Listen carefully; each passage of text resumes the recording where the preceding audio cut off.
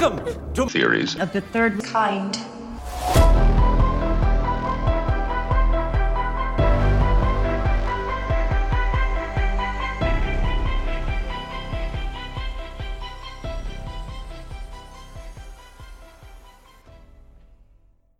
Welcome to Theories of the Third Kind. My name is Aaron, and I am one of your hosts today. There's another host that is joining me, Daniel Sun. Yo, what's up? Now, real quick, before we start today's episode, I just want to say that if you would like to support the show, then there's a few ways that you can do that. One of the ways is Patreon. Each week, we release a Patreon-exclusive episode that only Patreon supporters can get access to. To sign up, it's only $5 a month, which is only 16 cents a day. Not only do you get an extra episode per week for that $5, but you also get access to our entire back catalog of past Patreon episodes. In total, we have over 154 extra Patreon episodes, which is a lot of extra hours for your listening pleasure.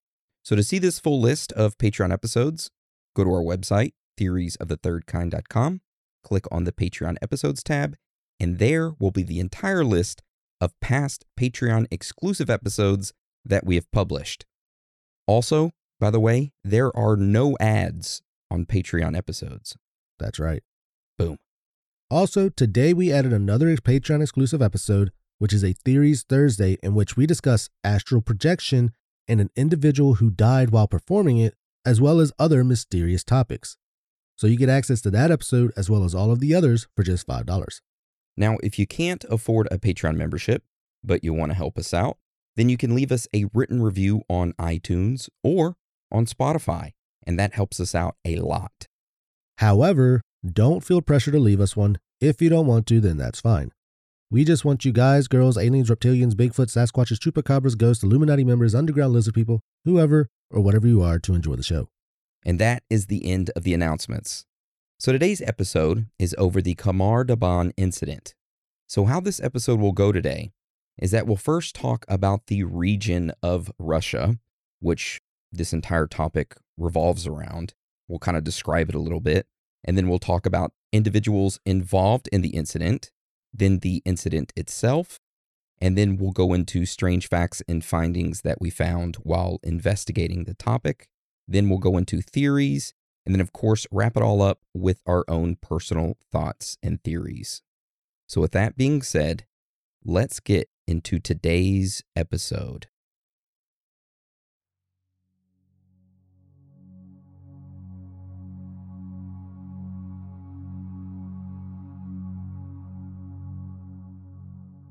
In 1993, 7 hikers were traveling along a beautiful mountain range when they were suddenly overcome with horrific symptoms. Blood streamed from their eyes and noses. They clutched at their throats, began convulsing, and bashed their heads against rocks. Was this strange incident connected to the deaths at Dyatlov Pass that occurred several decades earlier? Or was it the result of the government secretly testing military weapons on unknowing citizens? Or perhaps it was the result of an accidental release of chemical agents? This is the Khamar Daban incident.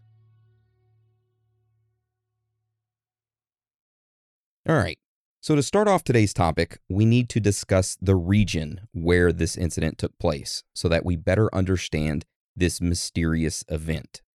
So Dan, can you give us a little tour of the area? So our topic today occurred in the country of Russia, specifically in the south part of Russia near the Mongolian-Russia border. Near this border, there is the Khamar Daban Ridge, which is a beautiful mountain range that stretches from the west to the east for over 200 miles. Now, even though the mountain range stretches pretty far, it doesn't contain very tall mountains, the highest one being only 2,371 meters high. Still, this area is considered a majestic and beautiful place by many and regarded as a safe hiking destination. Due to this, during the summer and winter months, many tourists from all over the world come and visit the area. All right, so that right there kind of gives you an overview of where this area is located and what it looks like. Now let's hop into the event itself. So this entire story starts back in August of 1993. A group of tourists from Kazakhstan arrived in Irkutsk by train. By the way, Irkutsk is a city that is located in the south part of Russia and is not far from the Khamar Daban Ridge. So a lot of people who plan on hiking that mountain range will usually meet up in this city. Anyway, continue with the story, Aaron. So the group of individuals from Kazakhstan arrived in Irkutsk with the intention of hiking the Khamar Daban Ridge for the next few days. In total, there was 7 individuals, 3 girls, 3 boys, and the lead hiker, Ludmila. Now, Ludmila was a 41-year-old expert survivalist and hiking instructor. She was highly respected among her colleagues and students as an excellent teacher who taught vital hiking skills. So the other 6 individuals that came along with Ludmila for the hike were all her students. One of the individuals was 23-year-old Alexander Krysin. And just a little knowledge nugget, at the age of 12, Alexander had joined the hiking club, and that is when he first met Ludmila. And since then, he always went hiking with her, and the two became very close, basically forming a mother and son relationship. So another hiker in the group was 19-year-old Dennis, and he was also a member of the hiking club. Then there was 24-year-old Tatiana, who worked as a secretary, loved hiking mountains, and she had previously gone on other hikes that Ludmila had led. Now, the other 3 hikers in the group were still students of Ludmila, but they were all underage. There was 15-year-old Timur, 16-year-old Victoria, and 17-year-old Valentina, aka Valia. And just an FYI, but Ludmila did not want Victoria, the 16-year-old, going on this hike with them. Now, this was because on a previous hike, Victoria broke down from fatigue and became irritable and very unpredictable. Of course, Ludmila did not like this.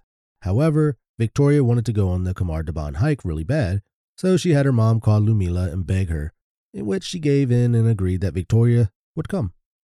So those are the 6 hiking students and their leader. Now, like we previously stated, the group arrived in Irkutsk by train on August 2nd, 1993. Now, they traveled to the mountain range, excited for their journey ahead. The 6 students were enthusiastic to prove themselves as capable hikers during their trip, having bonded over months of preparation and anticipation. So before they started their hike, Ludmila checked the weather forecast for the following days, and it stated that it was going to be sunny with clear skies. They decided to go ahead and start their trek, and for the first 2 days, the hike proceeded more smoothly than expected.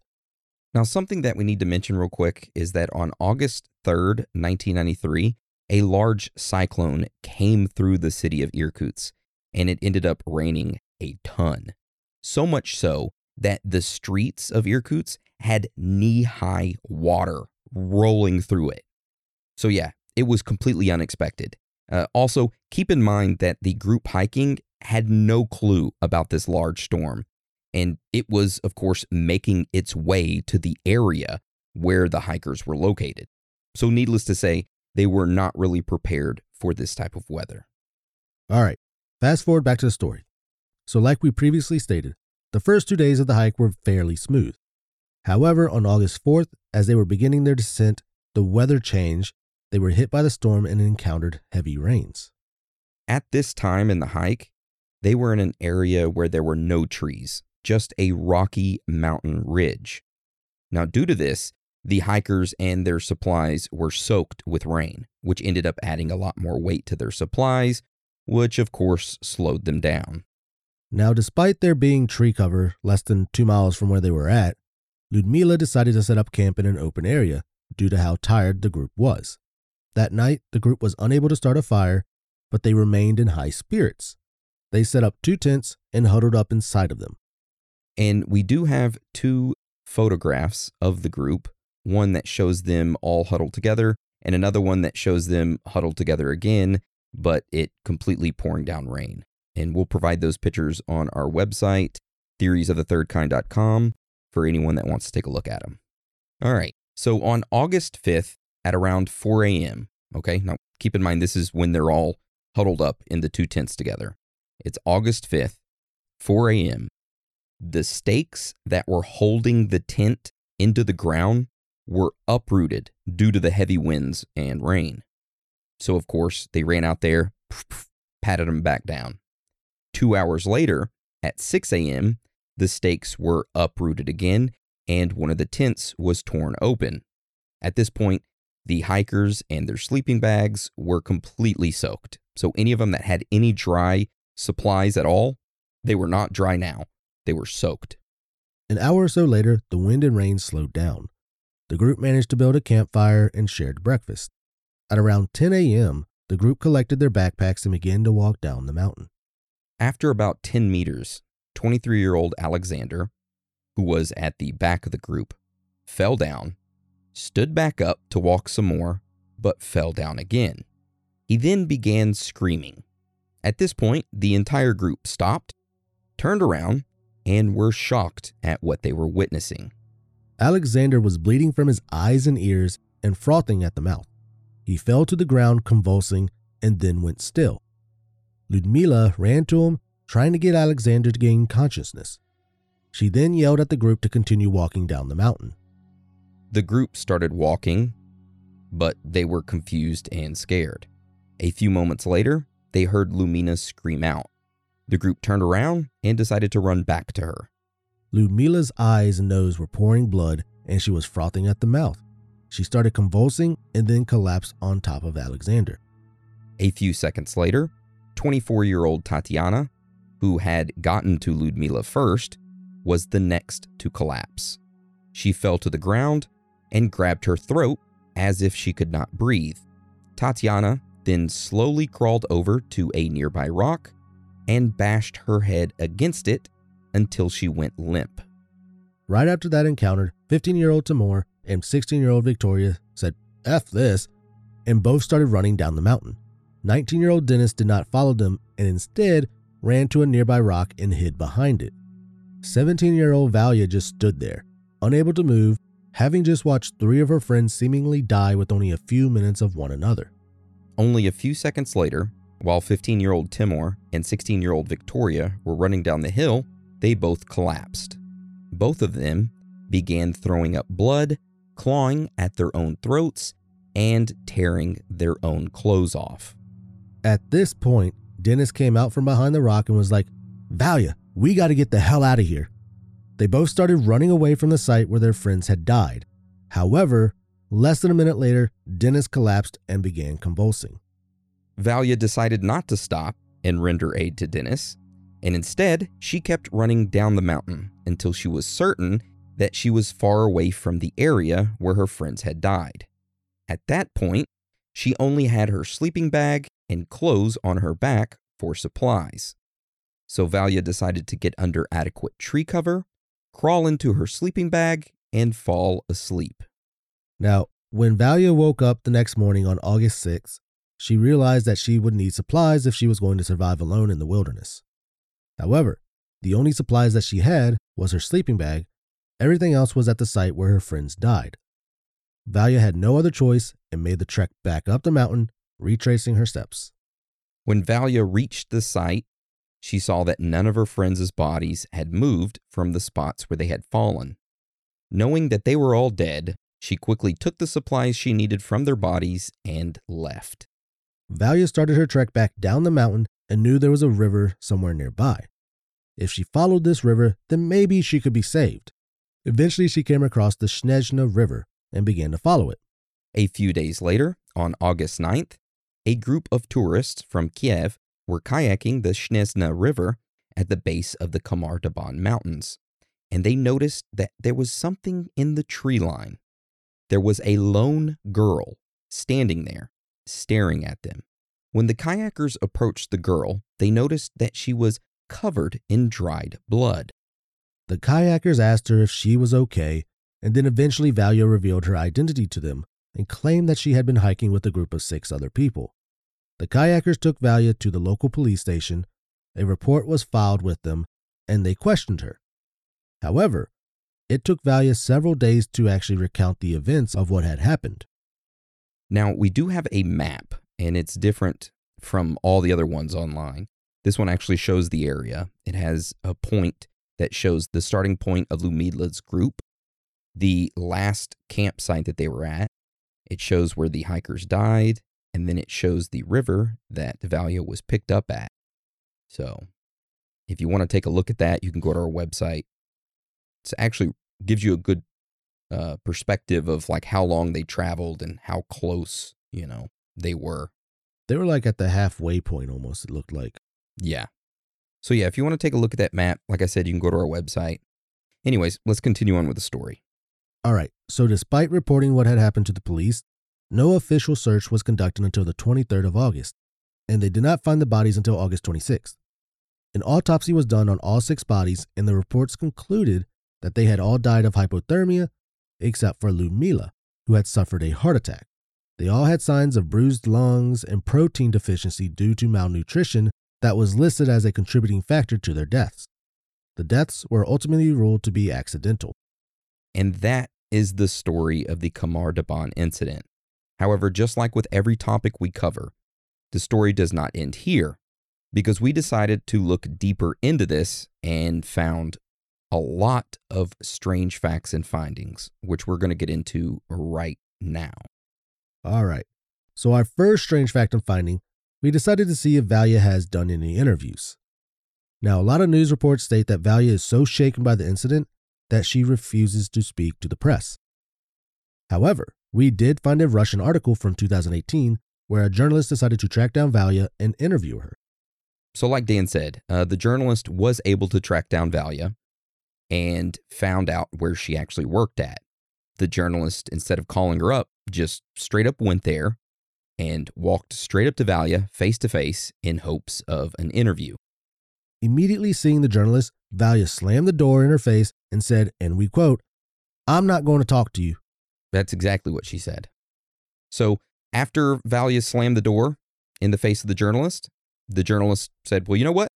I got all day. I'm just going to stand here. Persistent. Yep. A few moments later, Valia opened the door and asked the journalist what she wanted from her. The journalist stated that she needs to hear the truth from the main character, which is her, Valia. That she wants to know what truly happened at Khamar Daban. Valia then asked the journalist why she is bringing her back to this nightmare, that she has been living with her husband for 15 years, and up until 2 years ago, he didn't know that she was part of the incident until he watched a documentary and it showed a photo of her and he confronted her. Valia also stated that the journalists constantly write to her on social networks and that she has to block every single one. The journalist then tells Valia that she needs to speak out, that she has been keeping it all in for the past 25 years. At that point, Valia was like, all right, I guess I'll do an interview, and invited the journalist over to her house to conduct it. So what we're going to go over next is the interview itself. Dan will be playing the role of the journalist, and I will be Valia. So the interview starts off with Valia, her husband, and 2 children, all sitting around a table listening to the journalist conduct this interview. Valia starts off by saying, "It happened on the 5th day of the campaign. Before that, everything was fine. Ludmila made a request to the weather station in advance, and she was assured that the weather would be fine. No one expected that the weather would change to cold showers." Was the entire group from Kazakhstan? Yes. The main route that we went on was carried out by a group where Ludmila's daughter, Natasha, was hiking. She was then 16 years old, and Natasha was the leader of that group. Our task was to ensure her group. If something happened, we would have come to the rescue. Which, pause real quick. Ludmila had a daughter named Natasha who was 16 years old. She was the leader of other hikes in that same region, and Ludmila's main purpose of her group hike was to basically be like insurance for her daughter. So if something happened to the hiking group that her daughter was leading, Ludmila's group would come and rescue them, pretty much. So it's just FYI. All right, continue with the interview. Sorry. So, Valia, did you all have walkie-talkies? No, but our groups, which was Ludmila's, the one I was in, and Natasha's, they had several points of intersection. Can you remember the route from the map? It's unlikely. So many years have passed. Was it a difficult route? No, it was easy. During the hike, how many times a day did you eat? 4 times a day, for sure. Definitely hot food. We lit a fire and cooked. In addition, we had snacks, cereal, powdered milk, crackers, stew, carrots, beets, onions, sweets, chocolates. In my opinion, the calculation was based on a 2,400 calorie per person per day. They say that you hiked along the area of the mountain where there is no forest, and therefore cooked on stoves, and supposedly you can't cook much on them. I don't really remember. I know we went down into the forest and made fires. This was only my 3rd trip with Ludmila. She taught us drafting, drawing, and physical education. I studied in 2 specialties, a teacher of schoolwork and an instructor of school tourism, which is why I ended up in a tourist hiking club, which is the one that Ludmila ran, by the way. What kind of person was Ludmila? She was a bright woman, tall, slim, and beautiful. She had curls in her hair and had maybe a bow with a flower or something else in her hair. She was extravagant and always well-groomed. Was she married? No, but like we talked about earlier, she did have one daughter named Natasha that she raised herself. Now, there is an opinion that she is to blame for the death of the group. No way. When this occurred, it was very early in the morning, and it was very cold at the top of this mountain. Ludmila ordered us to pack our things and go down into the gorge. She tried to save us. The wind was so strong that we were sliding down instead of walking. Suddenly, Alexander fell down. He was foaming at the mouth. Ludmila sat down beside him, hugged him, and that was it. After that, a madhouse began, and I still don't understand how long it lasted. It was like a horror movie. Everyone was falling down with blood on them, foaming from the mouth, blood flowing from their noses. How did you escape? Dennis saved me. He kicked me and said, "Crawl down." I went down, but he didn't come. I got into my sleeping bag and fell asleep. I woke up the next morning and went back up the mountain. How do you think they died? I think pulmonary edema was the cause. According to the symptoms, it is suitable: foam, blood from the mouth, insanity, etc. When you went back up to the mountain, were you hoping that someone was alive? No, I saw that they all had died. I went up there to retrieve a map and a compass.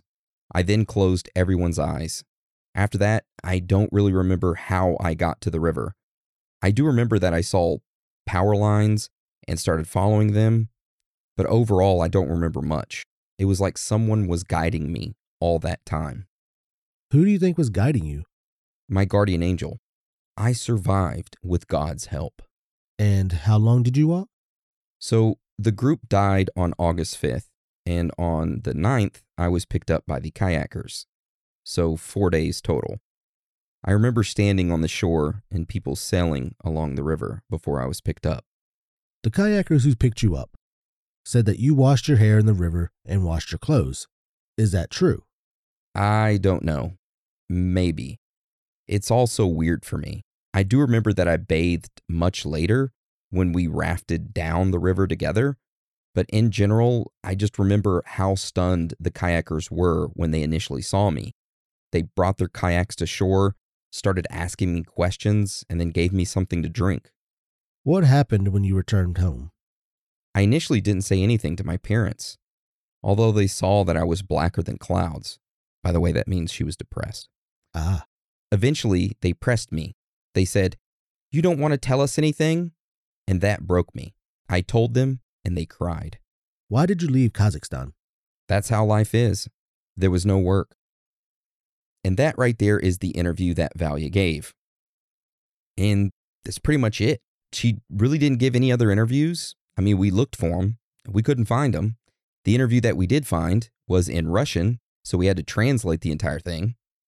But we did find a current photograph of her, and we'll post it up on our website for anyone that wants to take a look at it. And this is not doxing her, by the way, because this photograph is all over the internet for everyone to see. You can just look her name up, but out of convenience, we'll have it up on our website. So she looks pretty much the same as she did whenever she left on the hike, except She, of course, is a little bit older and has short blonde hair. Huh. Yep. So that's our first strange fact and finding, which is the interview that Valia gave. All right. So let's get into our next strange fact and finding. All right, so our next strange fact and finding is again about Valia, the lone survivor. We decided to dig deeper into her story and learn more about what happened after her friends died. In Valia's original account, she told the police, she talked about how she followed the power lines, but that they led her to an abandoned town with no people. Then she followed the water line, which led her to the river, which by that time she was exhausted. Valia then ended up hanging up her white t-shirt on the branches. This is when the tourists from Kiev who were on kayaks paddled past her on the river and noticed Valia sitting by the river. Now, in the statements from the kayakers, they stated that Valia never tried to stop them, nor did she say anything to them. So when they paddled past her, they just continued on their way. But, curiosity got the best of them, and they decided to turn around and go see if she was okay. When they got back to her, she wouldn't speak to them at first, but then eventually she opened up and told them what had happened. We did find an interview with one of the kayakers in which he said, and we quote, "It turned out that we were the first to whom Valia told about the death of her friends.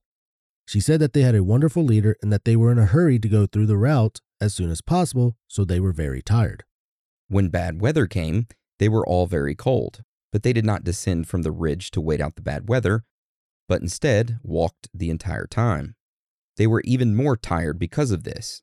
As she said, it all started with the death of the strongest participant in the campaign, a young, strong guy. Valia said that the group leader considered him her son because she pretty much raised him from childhood.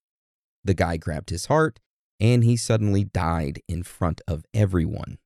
Because of this, the leader lost her remaining strength, told everyone to go down the mountain and leave her with this guy. They, of course, did not abandon her, and she also died in front of their eyes. What happened next, we could not make out. Valia described everything as an attack of mass madness. Despite her attempts, it was simply impossible to organize further movement with the remaining team. She even tried to drag someone by the hand with her, but he broke free and ran away. And Valia, a strong village girl who was accustomed to physical activity, turned out to be the most persistent of all. She was just as unbearably cold as the others. She too was numb as she walked, but she was saved by the thoughts of her family. The girl thought what would happen to her mother if she did not return home. Taking a sleeping bag, Valia went down to the forest. There she waited out the bad weather, and when she returned, she saw that everyone was dead. Later, she reached the river and decided to wash her hair. She reasoned like this: if you are going to die, you need to look good before you die. By that time, the weather had settled and the sun was hot. We noticed her on the river. Valia had a cold, so we gave her antibiotics and other medicines.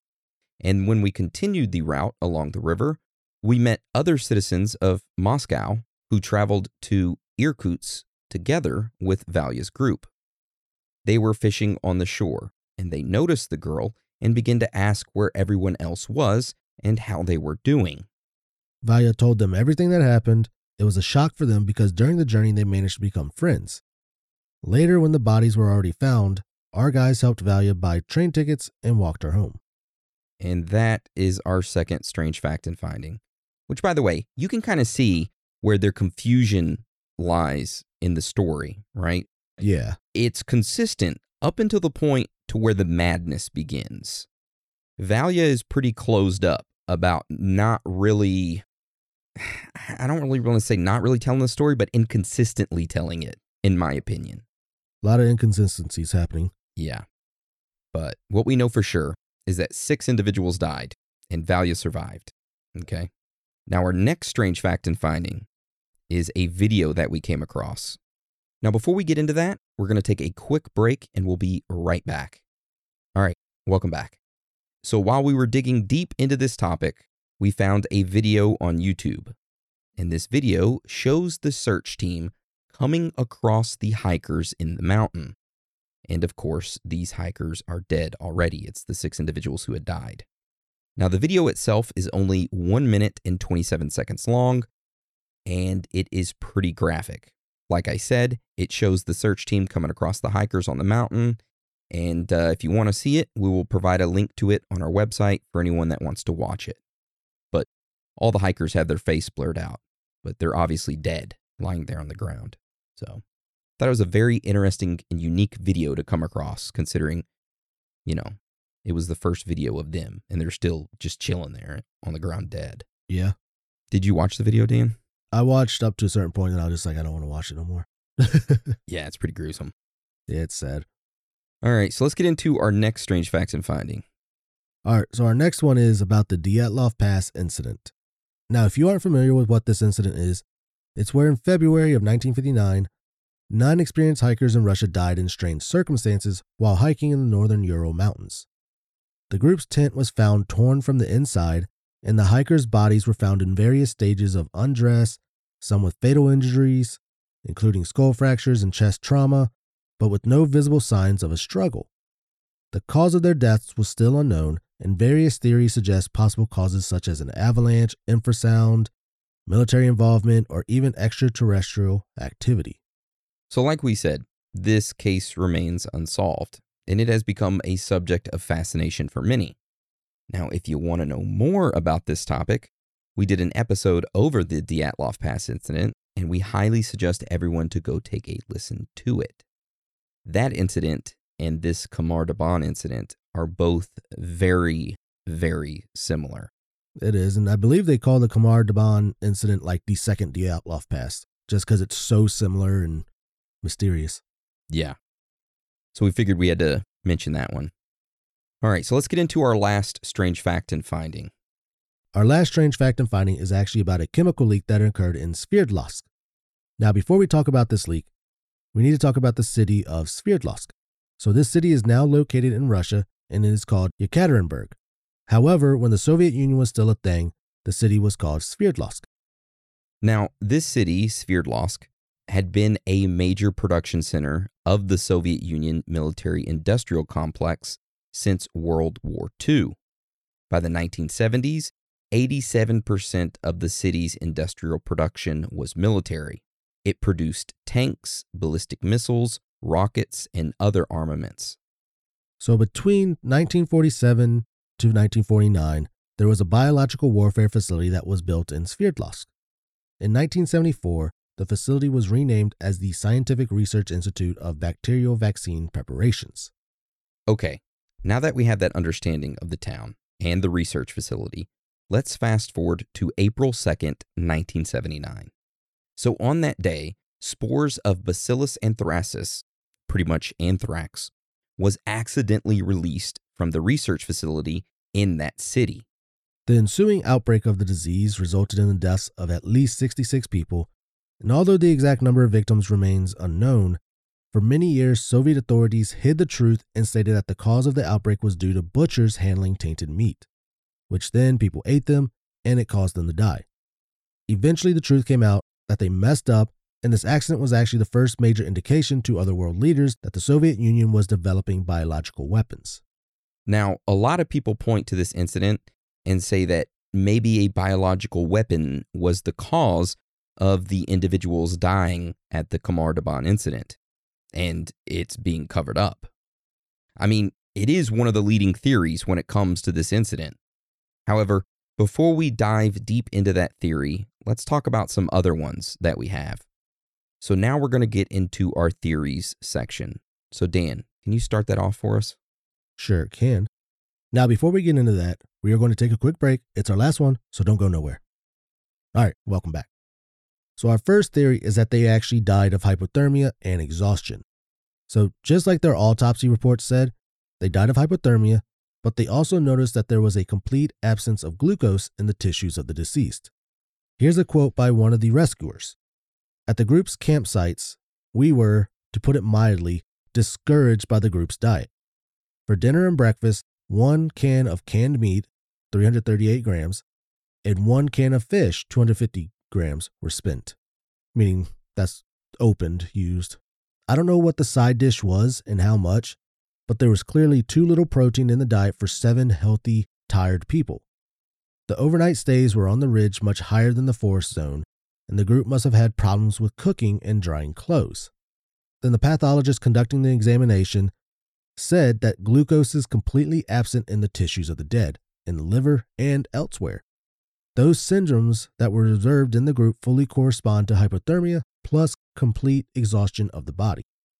But see, that completely contradicts what Valia said during her interview, that they had plenty of food and their diet consisted of what, 2,300 or 2,600 calories per person? 2,300, either 71 or 17 grams. But during hikes and stuff like that, you burn so many calories that the suggested amount of calories, like for this hike, was well over 5,000. They were well under the calorie intake, but also learning that Ludmila, she was very how do you say it? She liked to push the limits. She was a go-getter. She was a go-getter, and she always carried less food than what they actually needed because she was a survivalist. That doesn't make sense, but okay. That's the first theory, and that's pretty much what the autopsies say. Okay. All right. And that's one of the most common talked about theories or connected theories to this. I think that's what they actually say it was. Okay. So that's the leading one. Yeah. All right. So let's talk about our next theory, which is called mushrooms. So Ludmila was known as a forger, and she taught that to her students as like, hey, this is a good skill to know when you're hiking, you know? Now, individuals think that it was possible that one of the hikers may have found some mushrooms and added it to their breakfast. Not the good kind. Yeah, not the good kind of mushrooms. So after eating breakfast, the mushrooms that they could have eaten poisoned them, and it started to kick in when they began hiking again, which would cause the hikers to start hallucinating and become sick. A common hallucination caused by psilocybin is actually to see them start crying blood. I don't know about that one. And I've never really heard of anybody dying from psilocybin. But anyways, that's my own personal opinion. So overdosing on psilocybin can lead to psychosis, convulsions, cardiac arrest, and possibly put someone into a coma. The death is still believed to be hypothermia, but it was due to eating bad mushrooms that led them to be in an altered state. Now, this is the reason why Valia probably didn't suffer more of the symptoms. Could be that, maybe she had a tolerance, or maybe she just didn't eat as much as the others. I don't really lean towards this theory that much. Blaming it on psilocybin mushrooms, maybe blaming it on non-psilocybin mushrooms, poisonous mushrooms. Yeah. But not psilocybin, no. I mean, if Ludmila was a forger and she taught this to her students, I'm pretty sure that she would have inspected the mushrooms before they threw it in. Maybe not. Mushrooms are very common to mistake between one another. I mean, it's very common to say, hey, this one's edible, and it looks just like one that's poisonous. I mean, you are the mushroom guy. Mushroom king. So, I don't know. I'm less believing this one. Yeah, that one's It's iffy. All right, so let's get on to our next theory. All right, so the next theory that we have is called contaminated water. So this theory relies on the fact that it was storming and that the rain washed toxins down from the mountains. Now, Lake Baikal sits up on top of these mountains, and it is known as a toxic waste dumping ground. So if the toxic waste gets washed downstream from the lake and the hikers stop to get water to drink, meaning that they could have drank the toxic waste. This would mean that they all drank a different amount of water, possibly, and had different severity of symptoms at first, and it all started just a little bit after each other. They believe that drinking this contaminated water is what killed them. But the downside of this theory is that the deaths were an isolated incident, considering that there were other groups hiking in the area, and they didn't have any deaths. And also the autopsy didn't say any toxins were found in them, but it was almost like a month before their bodies were found. So I don't know how long it would have stayed in their system. Yeah, we kind of go over the toxins and stuff here in a little bit on, I think, not the next theory, but the following one. But yeah, I'm right there with you. If it was contaminated water, other groups would have had it happen to them, not just one. And it would have happened over multiple times, not this one isolated incident. True. All right, so let's get on to our next theory, which is called military secret. Ooh. So this theory states that the hikers were making their way to the ridge where they ended up seeing some type of Russian experiment being conducted in the mountains. Now, after seeing these secret experiments, the hikers were killed for what they saw. Then their deaths were covered up by the police and medical examiner. Now, this is based on the notion that the group deviated from the normal route and stumbled upon something that they shouldn't have seen. There is a downside to this theory, which is two things. Number one, Valya survived. If all the hikers saw everything, why did they leave Valya alive? And also, if there was a military experiment going on, a secret one, why was it being done in a public area where many people hike through? It doesn't make sense. So, I don't think it might have been, it's my personal opinion that I don't think it was a secret military experiment being done just because of those two facts. Doesn't really line up, but I'm open to hear other suggestions.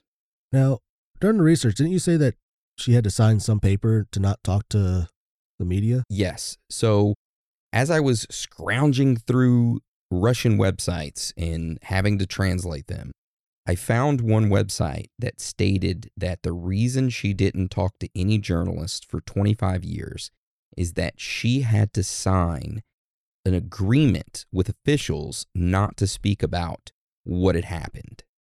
Now, if it was her attorney or lawyer, I could kind of see that. But if it was like government officials, that's a big red flag. Something's going on. Yeah, like what did they have to do with it, Yeah, I don't know. I just saw it once. I didn't see it any other place, so, kind of iffy about that one. A little bit. Yeah. All right, so let's get into our next theory. All right, so this next theory is called nerve gas. This theory goes off of the Novichok gas being the culprit of killing the hikers. Novichok gases are a class of nerve agent that was created by Soviet Russia up until 1993, which is a coincidence with the incident of this year. This nerve agent is thought to be the deadliest nerve agent to exist. It was reported that Novichok agents were being tested in areas near the Khamar Daban region. Now, being exposed to this nerve agent results in rapid death, which seemed to happen to the hikers. Now, looking at how long nerve agents last, they can last in water for up to 4 months before they evaporate. The particles are heavy and will float near the bottom toward the ground, and the stronger ones are really hazardous in the location where they were used. This could be connected to the rain washing it downstream toward where the hikers were, though. But then again, the downside, no toxins were found in the bodies. But I tried to look up to see how long VX can stay in the body, and I found an article about the half-life of VX in foliage, though. Grass, the environment. And from my understanding, it seems to be around 72 hours, possibly. But I guess it depends on how much was there. But in the body, I couldn't find a definite answer. Yeah, I was searching around for stuff about VX, and I came across a very, very interesting film. I wouldn't even call it interesting. I would call it more of... Graphic effed up. Yeah, it's pretty effed up. It is an old video, looks to be from like the 70s, 80s, maybe even earlier. And it's the U.S. Army conducting experiments on rabbits. Now, the experiment that they conduct is they take the VX nerve agent and they take one rabbit and they drop a droplet of the VX in its eye. And then a minute and a half later, the rabbit convulses, foams at the mouth, and dies. The next rabbit they take and they drop a drop on its back. They shaved part of its back to make it open to where they drop the VX directly on the skin. Yep, and it took the rabbit about 15 minutes to die. Yeah. Then they did it again on another rabbit's skin and then saved the rabbit using like a combination of some type of like chemicals, but still after they gave it to the rabbit, he still like was convulsing and everything. They used Clorox bleach to clean the spot where they dropped the VX though, which was weird. Yeah.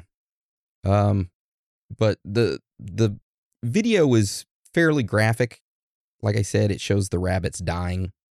It's an old video from the U.S. Army. We'll have it up on our website for anyone that wants to watch it. It's about 9 minutes long. So yeah, there you go. You can go watch that if you want to. Which, you know what that reminded me of when they used the Clorox and stuff on the bunny? What did it remind you of? Lysol. Do you know what Lysol used to be used for back in the day? No. So, random knowledge nuggie. Lysol, the U.S. disinfectant, was the #1 selling feminine hygiene product in the early to mid 1900s, sold as both a douche and a female contraceptive. Well, god dang. You're going to douche yourself out with some Lysol, smelling all lemony. I mean, I don't know. I wouldn't suggest using it now because I think they realized how like powerful or strong it was. And they're like, this could kill everything, like all this bacteria. But yeah, that's what they, I guess it was what it was actually first created for, being a feminine product. Damn. The more you know. The more you know. All right. So let's get into our next theory, which is that Valia's story was inaccurate. So this theory pretty much states that when an individual undergoes a traumatic experience, the memory of the events can often be wrong. They often misremember aspects of this experience, especially when they tell it many, many years later. It could also be that Valia exaggerated some of the story, but not on purpose, but because she could not remember it exactly. So the research surrounding the inaccurate nature of eyewitness statements is extensive. It is possible that the hikers died exactly how the autopsy report concluded they did. The group died to hypothermia after not being properly sheltered that night. And of course, they died together on the mountain.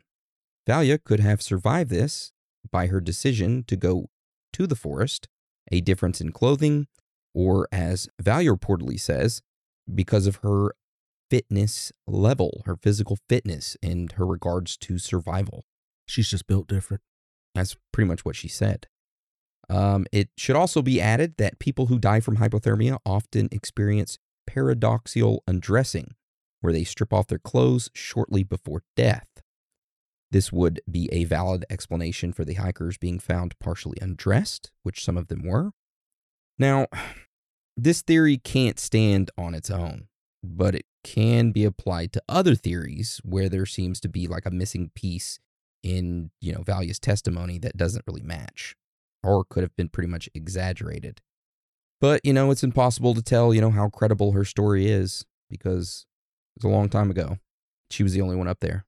Yeah. And then the fact that back then when she told the story, there were so many inconsistencies. Yeah. I mean, I get, it was a traumatic event, but, when you tell the story multiple times and you just kept changing stuff, it's kind of hard for anyone to really get an accurate timeline of things. Yeah. All right. So let's move on to our next theory. Dan, what is it over? This next theory is called state of panic. So this theory is that there was an anticyclone and a strong wind. Now, if you don't know what an anticyclone is, during a cyclone where it kind of sucks air from down below and up, well, the anticyclone actually does the reverse. It brings that cold air down to the ground. So if you didn't know that, the more you know, because I didn't know that. Now, magnetic oscillations began when these anticyclone and the strong wind happened. Then huge airflows would have created infrasound. And this infrasound could affect the psyche. Now, the separate rocks all around under the strong wind can become an infrasonic generator of enormous power. This can cause a state of panic, unaccountable horror in a person. And from what Valia was saying, the rest of the hikers were behaving restlessly and her speech was inconsistent, meaning aka she was confused. I mean, maybe she wasn't affected as much as the other ones who were in the middle of it, which is why she was saying, I don't really remember much. State of panic, everybody was dying, and somehow I made it, down the ridge and followed the power lines, and that's all I remember. I mean, that's what happens when you're built different. I guess. It's an interesting theory. I don't know, because I believe, it throws me off because I want to say it was her that was saying that the strongest one, the best fit one was Alexander, the one that Ludmila called her son, even though they weren't blood related. He was supposedly the most fit of the group. But then after everybody died and stuff, she claimed that it was her physical fitness that saved her. I'm just like, but you were stating earlier that out of everyone, he was the most fit. Yeah. So it's kind of like, I don't know. I personally like this next theory the best, which is our last one. Throw it at us. All right, so this last theory that we have is called abduction. So this theory is that extraterrestrials came down and killed the hikers. Somehow, Valia survived, and she is afraid to tell the public that it was really extraterrestrials that caused this. And she's afraid of the blowback that she would receive and the possibility that she might end up being thrown into a mental institution. I mean, in the area, there is a lot of UFO sightings, a lot. Even to this day, there's still UFO sightings being reported. True. Now, what if it wasn't an alien, but maybe it was like a Bigfoot or a Yeti that terrorized them? I mean, that's possible. Like searching up Yetis in Russia, there are tons of sightings. But I know in certain like towns and stuff in Russia, they hold traditional events to celebrate Yetis. The one video I showed you where you're just like, is that a furry costume? I mean, technically, yeah, someone was dressed up as like a Yeti and they were like dancing around and such. It seems to be a yearly tradition. I don't know. Kind of hard to believe the abduction one. It's fun to think about. It is fun to think about. Because, I mean, they thought of that with the Dyatlov Pass one, too. They did. But I want to hear your personal thoughts and theories about this, Dan. What do you personally believe happened to the hikers? What caused them to die? And how did Valia survive it? Yeah, I think it was a nerve agent. After watching the video of the bunnies, as horrible as that was, and then just the way she described how everyone died, they fit hand in hand, sadly. But the fact that she didn't suffer any of those symptoms makes me question her innocence. She was around everybody. So the first one went down, then Lumila. Not soon after she went down, then the other two started to run off, and then they got it.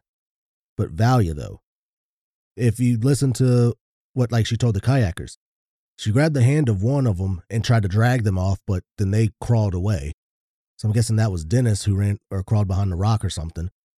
So she was in physical contact with them, but yet nothing happened to her. Supposedly, one of the girls bit her in the hand. Tatiana. I did see that somewhere, yeah. I read that a couple times, that she was trying to drag Tatiana down the mountain, and Tatiana bit her hand, and she was like, what the hell? And just let her go. Yeah, so it's like she was in physical contact with them. So why didn't she not have any of those symptoms? At first, I was just like, she's a sleeper agent. She's working for Russia military. But it's just weird that she didn't suffer any of this, and I can't like go with her, oh, it's my physical fitness level that saved me. I mean, that took out everybody in her group very fast. So either something's very like off about her story that she's hiding it, but I do believe that this was like nerve gas. Either they were very unfortunate and she got super lucky or something. Okay. All right. I'm going to go with the lame theory on this one. Hypothermia? I just think that they all got in those two tents, right? The two tents were uprooted. They were all really, really cold. Instead of them waking up and having breakfast, like Valia stated, instead, the tent was ripped open.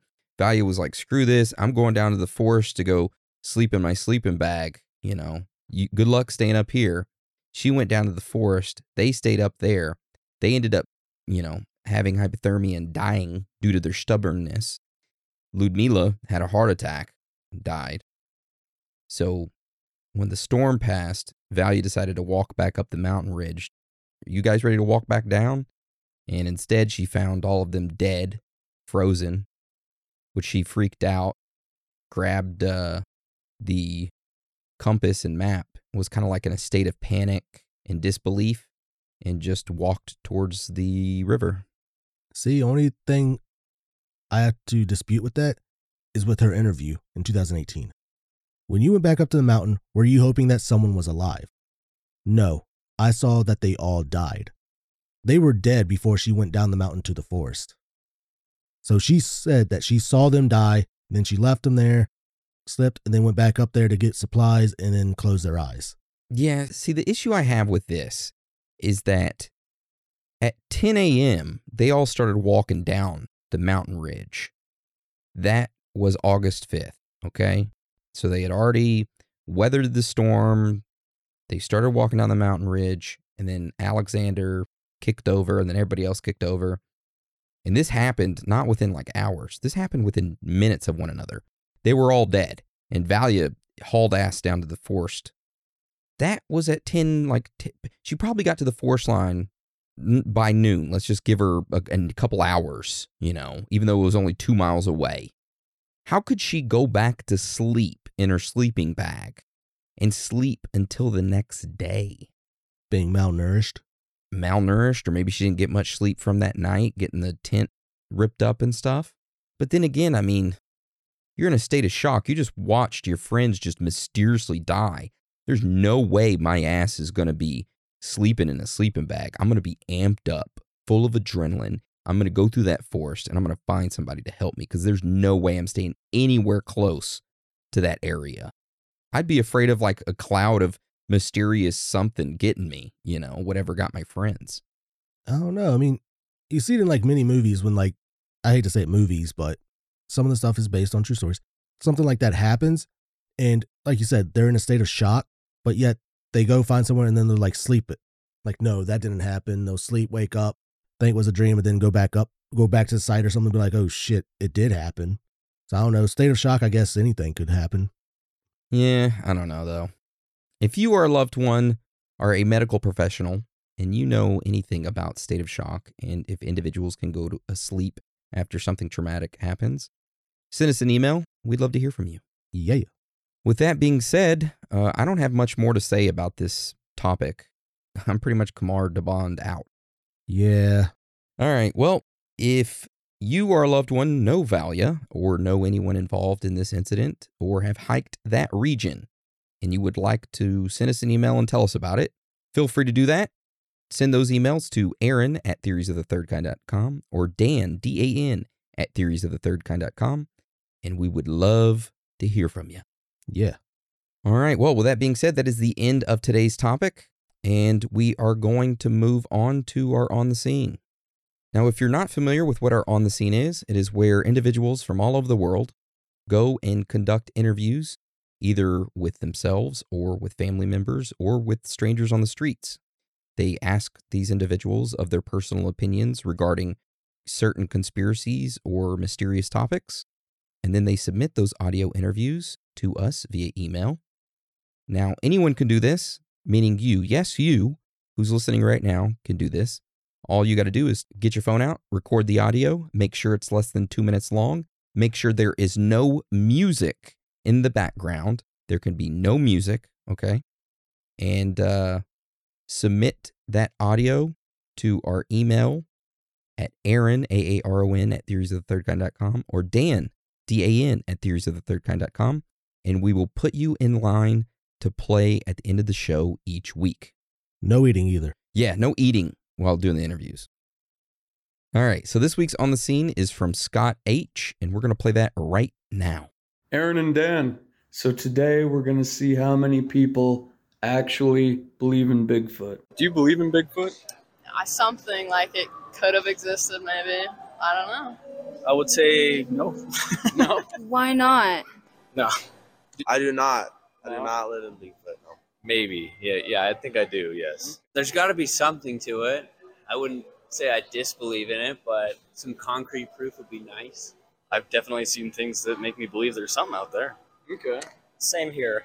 I'd say it could be possible. It could be possible that it's real. No. Not at all. I do not know. I totally believe in Bigfoot. The proof is extensive. I personally don't. I believe in evolution, and I think that it's possible that we could have seen something similar to that. But it's possible, absolutely. But I don't have a full belief in it. Oh, definitely. I've known somebody who's had some Bigfoot experiences. All right, so that's our On the Scene. Thank you, Scott, for that wonderful On the Scene this week. Yes, thank you for that. I'm glad there's people out there that believe in Bigfoot. Yeah, and I like that type of On the Scene where somebody goes out there and asks multiple individuals in the public their personal opinions on certain topics. It is nice. Yeah, but it seemed like the consensus was, maybe, but we need proof. Yeah. I'm kind of the same way. I'm like, I want proof, though. Show me he exists. When you come to me with theories or any topics or anything, and you want to talk about it, I like to see proof. Give us the facts. Yeah, give us the facts. That's what I hated about doing this research on Khamar Daban, is that a lot of individuals will insert their personal opinions on things. And it's like, you don't know that. That's what you think. That's your assumption, or your personal opinion of what happened. Give us the facts. Quit muddying the waters. Exactly. Like when we told you the story of this incident, the first part was from Valia's point of view. And that's how she told it. We didn't throw our 2 cents into it or what we thought about it. That was straightly from her. Yep. I wish there was more reporting like that. We're doing God's work. We try. Yeah. Anyways, thank you again, Scott, for your on the scene this week. Keep sending them. We love them. That's right. All right. So now we would usually move on to birthday shoutouts, but like we previously stated on other episodes, birthday shoutouts have now become so much and so time consuming. I mean, it takes up like 20 to 30 minutes of the end of an episode, that we instead decided to make birthday shoutouts exclusive to Patreon only members. So if you aren't a Patreon member and you want a birthday shoutout, go sign up to our Patreon. It's only $5 a month. Not only will you get a birthday shoutout, but hey, guess what? You'll also get a regular shoutout if you want one, and a friggin' anniversary or wedding shoutout. And if you're located in the Austin area and are having a wedding, you can invite us. We'll show up. Yeah. You probably won't know that's us, but hey, we'll show up. It's not a guarantee though, by the way. Yeah, not a guarantee, but we try our best. Yeah. And you'll get the shoutouts. And hey, you'll also get 150-something extra episodes that's Patreon exclusive. 154. 154 that are ad-free. Okay? Easy to listen to. Easy to download. You can't beat it. $5 a month. 16 cents a day. It's pretty much an Egg McMuffin. I think it might be cheaper than an Egg McMuffin now with the freaking inflation.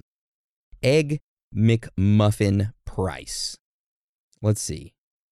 You're able to get like 2 or 3 Egg McMuffins. No, see, the price of Egg McMuffins have skyrocketed. But hey, there's something that stays consistent with McDonald's, and it's the price of their sodas. $1. Well, it used to. I don't know if it is now. Let's see. Egg McMuffin meal, $3.99. An Egg McMuffin, just the sandwich, $2.79. So, yeah, you could get an Egg McMuffin. You know what else is consistent with McDonald's? What? Their ice cream machine not working. You know what else is consistent with McDonald's? I always have to take a shit immediately after I eat there. I don't know what's in the food. All right, well, if you or a loved one have to immediately take a shit after you eat McDonald's, send us an email. We'd love to hear from you. With that being said, do you have anything else you want to say or announce or anything before we roll out today's episode? Nope, I am good. All right, well, with that being said, I want to thank you for joining us today. And again, thank you for your support. You are all amazing, every single one of you. So, Dan, would you like to roll us out? Sure will. It's okay to be out of this world with your thoughts. Because you are not alone.